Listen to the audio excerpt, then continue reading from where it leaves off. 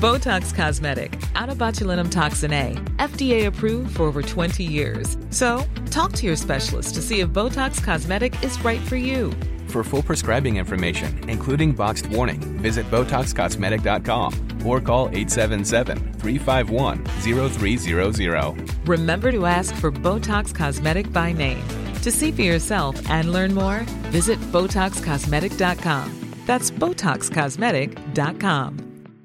A lot can happen in 3 years, like a chatbot may be your new best friend. But what won't change? Needing health insurance. United Healthcare Tri-Term Medical Plans, underwritten by Golden Rule Insurance Company, offer flexible, budget-friendly coverage that lasts nearly 3 years in some states. Learn more at uh1.com. Hello and welcome to the Run As Well podcast with me, Rick Pearson. And me, Ben Hobson. Today we're speaking with running physio Tom Goom about the hamstring, what it does, how it gets injured and how to fix it. He's back. He is back, isn't he? Our little mini-series. It's good, isn't it? Yeah, I like it. I think it's useful for people. I've learnt stuff. Yeah, I've learnt quite a lot as well. So that's been good. So yeah, Tom's come back on to talk about the hamstring. I would say the hamstring's one of those ones that, myself included, people just kind of go, oh, it's my hammy. I've done that, like, or something. Yeah. And I don't think that's often the case. Like, it can be lower back, can't it? Lower back, pelvis. It's one of those sort of like, oh, I've got tight hammies. The tight hamstring one is always the one of like, have you though? Have you got a tight hamstring? And then we're going to get into like the hamstring being a muscle, but obviously like tendons connecting to it. Hamstring tendinopathy is like a big issue for people. Yes. So there's like a whole sweeping myriad of stuff. Yeah, with the hammy. I think Tom's a hamstring expert. Isn't he? He's a bona fide hamstring guru. He can tell us, but I think he did his thesis in hamstring tendinopathy. Yeah. So this guy knows it. There's no one better to ask. He won't be left hamstrung. Oh, very good. Very good. Hey, look, I'm going to hit you with some news you can use. Nice. And this piece did the rounds, so some people might be aware of it, but I think it's worth us looking at again. Great. And it's hold steady for lower blood pressure. And isometric exercises, where you statically hold a position, lower blood pressure compared to other exercises. So we're talking about the plank here or the wall sit. And according to a new major study published in the British Journal of Sports Medicine, no less, and it examined 270 randomized controlled clinical trials and the effect of various forms of exercise on resting blood pressure. And it found that these exercises, these isometric exercises, have the best effect. So more wall sitting and more planking. Guest of the week, here in the studio. Guest of the week, sometimes on the phone. Could be an athlete, could be a physio, or a complete unknown. Our guest this week is a leading running physio who runs the Body Rehab Studios in Hove, Brighton. He's here to tell us about the hamstring, what it does, how it gets injured, and how to fix it. So, Tom, welcome back to the Run As Well podcast. Thank you for having me back. No, it's been great, this little mini-series that we've done. Yeah. I think it's been a big success. It's good. And we're now into your absolute field of expertise.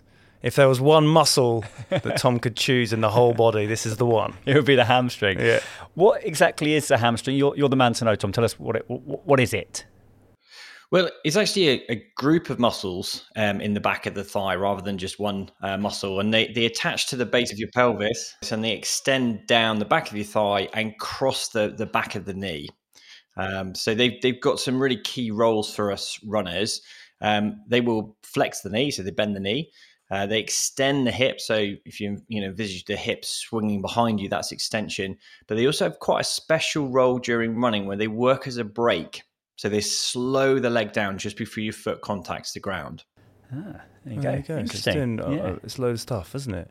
So because you kind of always, I think within the running gait cycle, everyone always considers that sort of high, the heel coming up to the bum. That's kind of like the main hamstring. So you don't have like a really long trail leg throwing you off balance. The hamstring, is that kind of its main part of the gait cycle? Is that what the hammy's doing? Well, actually, funnily enough, it isn't that active at that point. Right.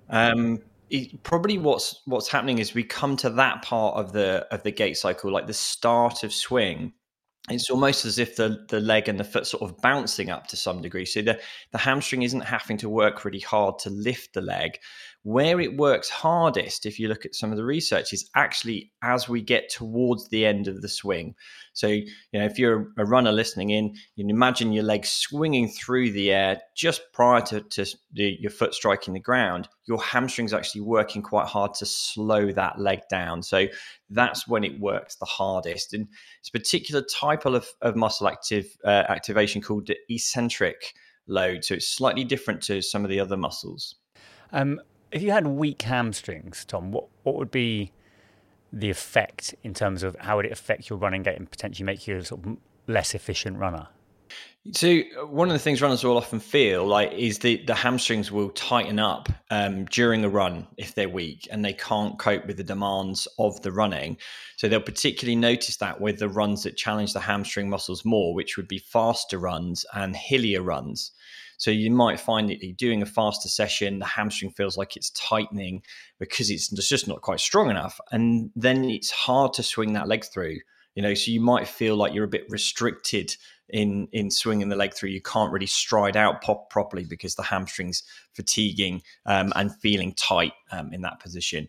You might also notice it doing exercises. So if you're someone who's tried things like single leg bridges and your hamstring just gives up and cramps up straight away, usually it's a sign that it's not quite strong enough for that. Right.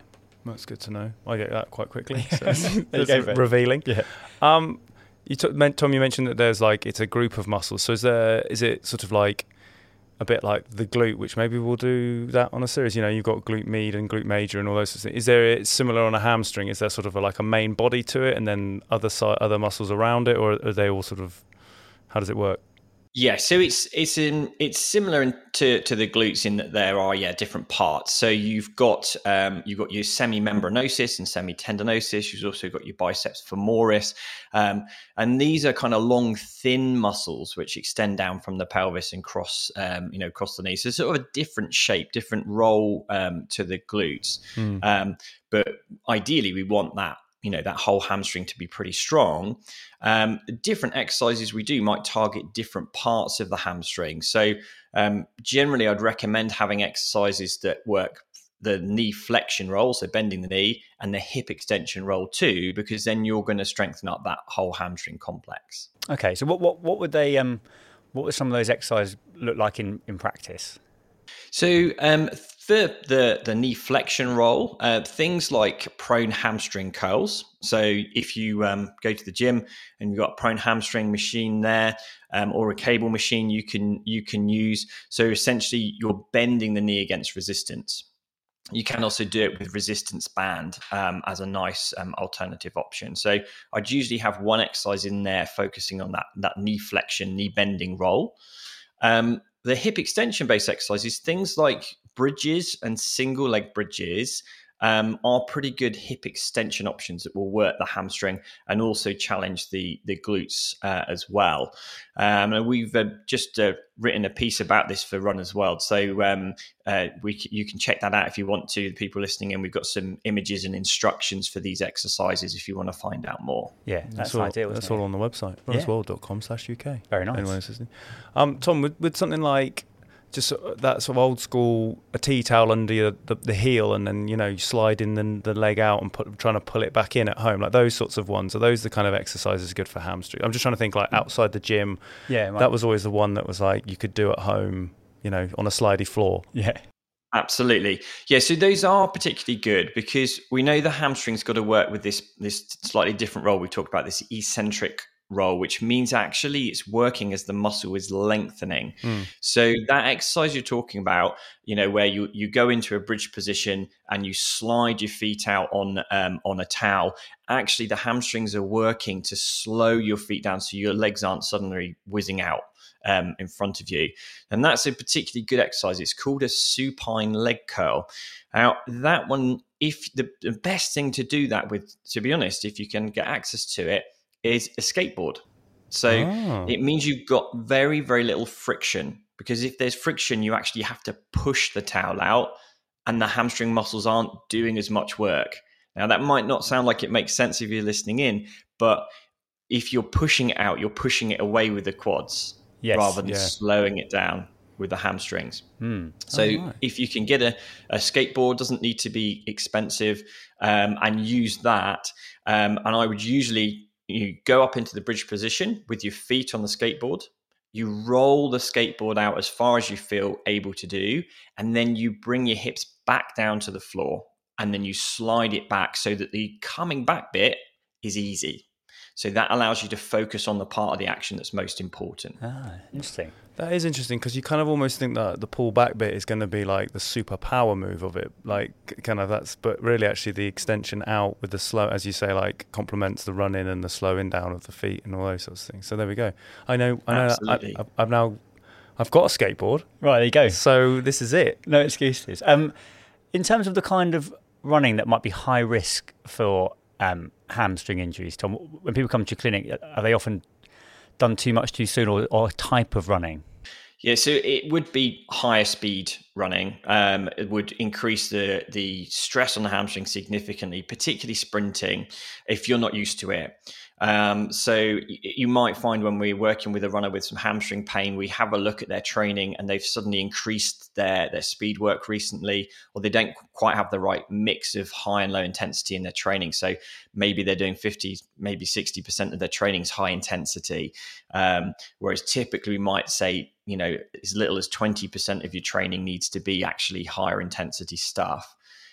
Hills play a big role too. So sometimes people have increased the hill running, and that will challenge the hamstring, and particularly the hamstring tendon gets irritated if you suddenly go and do loads more hill running.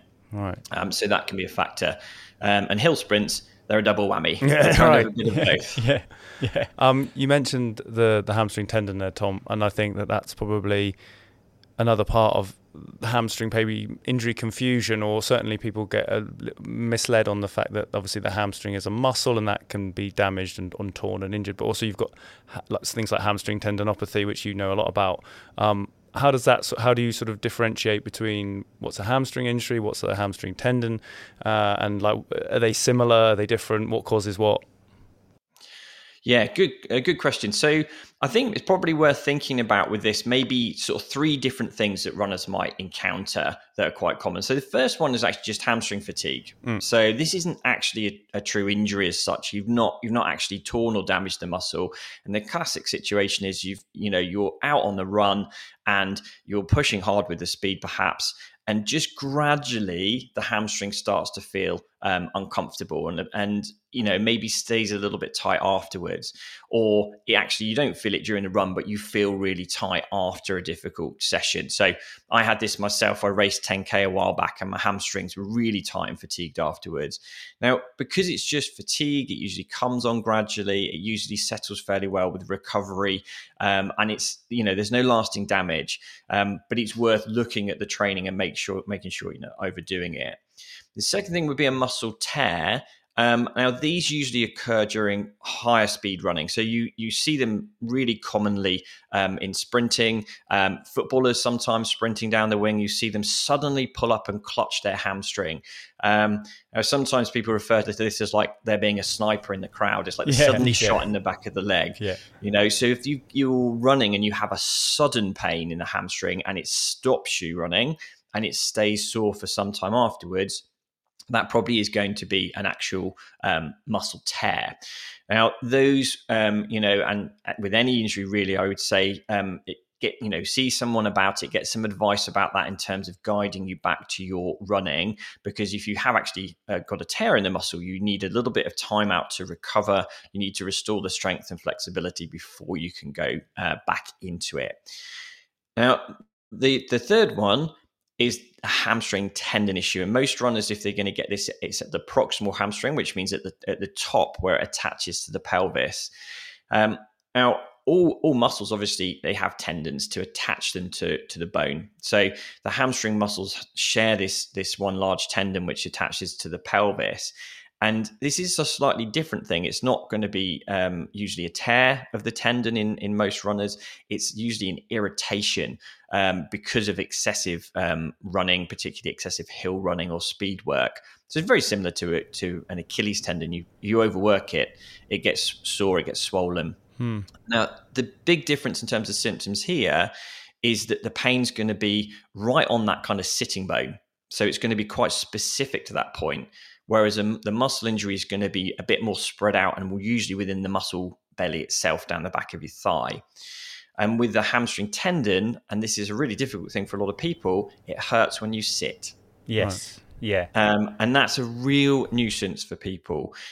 So they'll often notice, it gets painful when they sit. It might be stiff in the morning. It gets worse if they stretch it.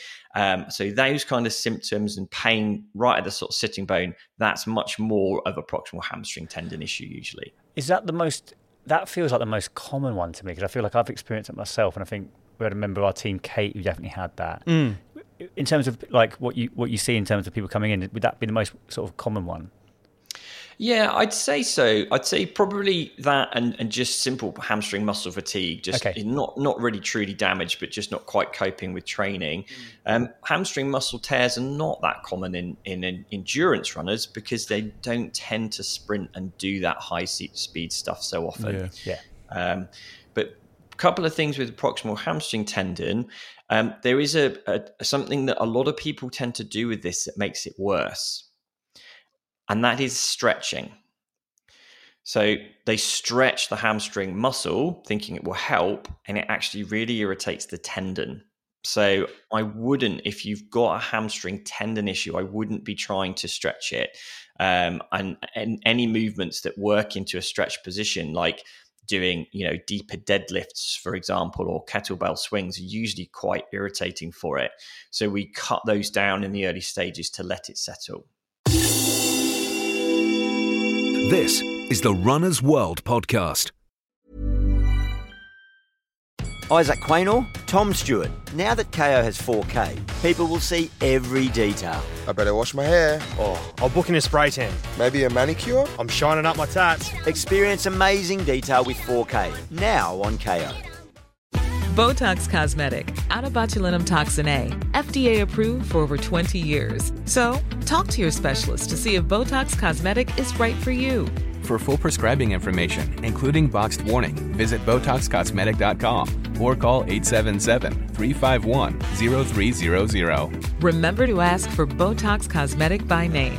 To see for yourself and learn more, visit BotoxCosmetic.com. That's BotoxCosmetic.com.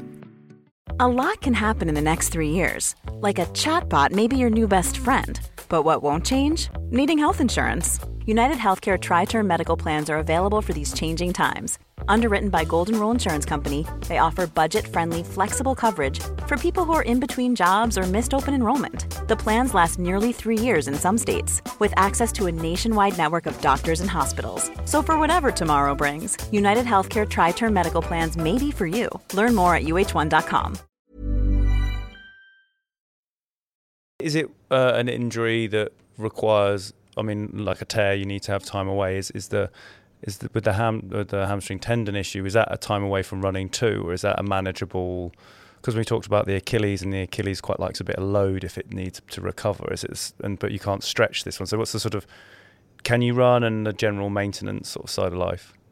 Yeah, so it is going to be this similar approach to the Achilles in that, if there is a manageable amount of running, then quite often people can continue some running. So usually, like we said with the Achilles, the guideline we're looking at here is if the pain is mild during your running, so if you're scoring it and it's no more than a 3 out of 10 during the running, and it settles quickly afterwards, so it's back down to normal levels, that same day ideally, but certainly within 24 hours, usually that shows you that it is coping with the running. But when it's in those, really irritated early stages, you do often need to cut back a fair bit. Now, the reason why I've written research and stuff in this topic is because I've had this myself. Right. So my experience with proximal hamstring tendon pain was I was training for Brighton Marathon, and I was out on the Downs, which is where I love to run. I was doing loads of hill running. I did far too much, So even as a physio specializes in running injury, you can do too much. And they ended up with this hamstring tendon pain. And I was doing 20-mile long runs at that point. So I thought, well, I'll scale it back to 4 miles. That should be manageable. But that stirred it up for about 5 or 6 days. So I then tried again 2 miles, and that stirred it up for a couple of days. I had to scale all the way back to 5 minutes. That was all it could cope with, because anything more than that would leave it sore for days. So really depends on the individual. Some you might just find if you cut down the speed work for a bit, that might be enough. Others will need an actual break from running to let it settle. So it's not an easy one to treat. This is definitely one I would seek some help with. Is there any difference across sexes or ages when it comes to the hamstring, Tom? Like, do certain people need to be more conscious of this or more susceptible? The hamstring muscle problems, like the kind of hamstring fatigue, I tend to see more frequently in male runners. Right. I would say with the tendon issues, I would say I see those probably more frequently in female runners. Now, I can't say that that's going to be true of the condition for everyone, but there is some stuff that is more specific to females that affects the tendon. So, for example, when women approach the menopause, their estrogen levels change, and that really seems to affect tendon health. And actually, a lot of women will develop tendon pain during that stage of their life, particularly if they push their training on too hard. So it's quite common for me to see women at that stage of their life with hamstring tendon pain or gluteal tendon pain, which is, causes pain around the side of the hip because of those changes in hormone levels. Oh, that's interesting. That is interesting. Yeah. Yeah, I was wondering about that because obviously there's some physiological differences, particularly in the pelvis between men and women. Women's pelvis is designed to, obviously, for childbirth, particularly. There's elements that can creep in, and obviously anything that connects to the pelvis, the hamstring and everything, there's obviously no gender is specifically more injury prone in that capacity, but I just feel like shape of pelvis must play a part in sort of like how things operate. But it does, and I think probably more so with things like gluteal tendinopathy that, as I said, produces that pain around the outside of the hip. That I would certainly expect to be more common in women than men, and that would be influenced by the difference in things like pelvis shape. I think one thing that's perhaps worth people keeping in mind with injuries is whether you're injuring a tendon, a muscle, a bone, a joint, this is living tissue. It's all part of you and your body as a person. So it is actually influenced by your general health and by the stage of life you're at and by various other things. It isn't just a sort of simple thing of, it's just a tendon. No, it's part of you. So how you're doing in yourself will influence that tendon too.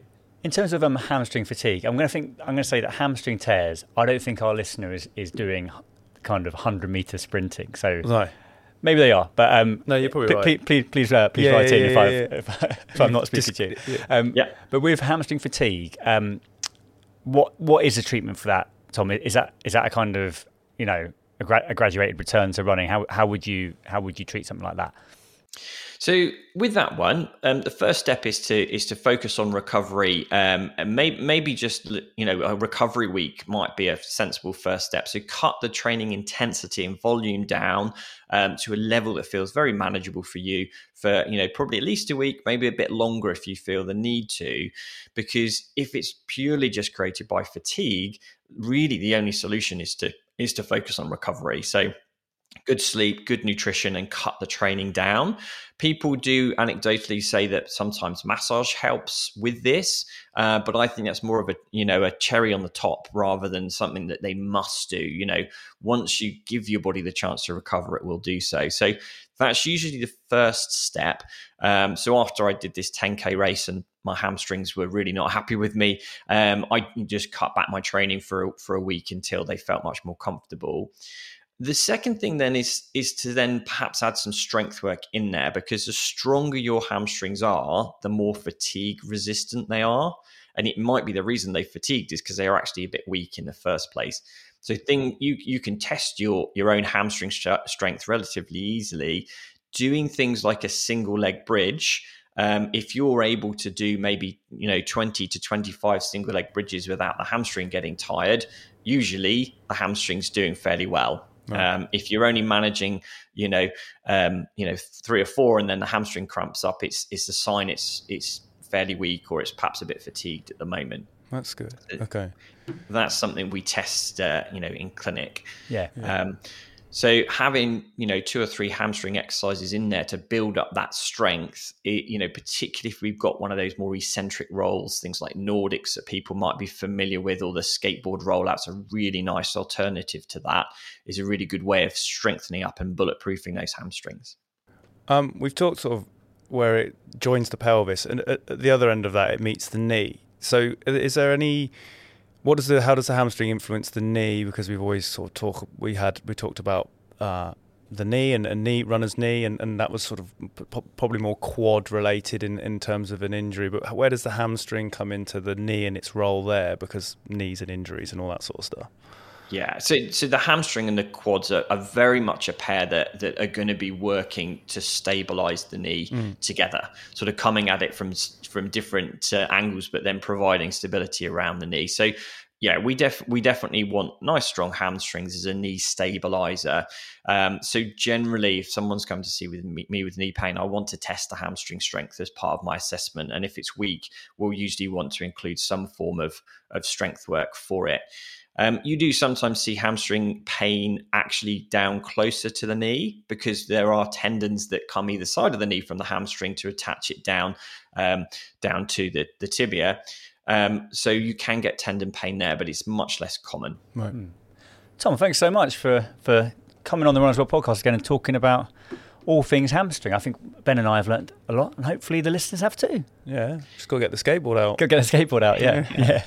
Thank you very much for having me. It's been a real pleasure. And I would, the listeners perhaps check out that article if they want to learn a bit more about those exercises, see some pictures and things. Yeah, we'll include a link in the show notes to that. And great to have you back on at some point to talk about another common injury, maybe ITB or maybe the glute. Whoa.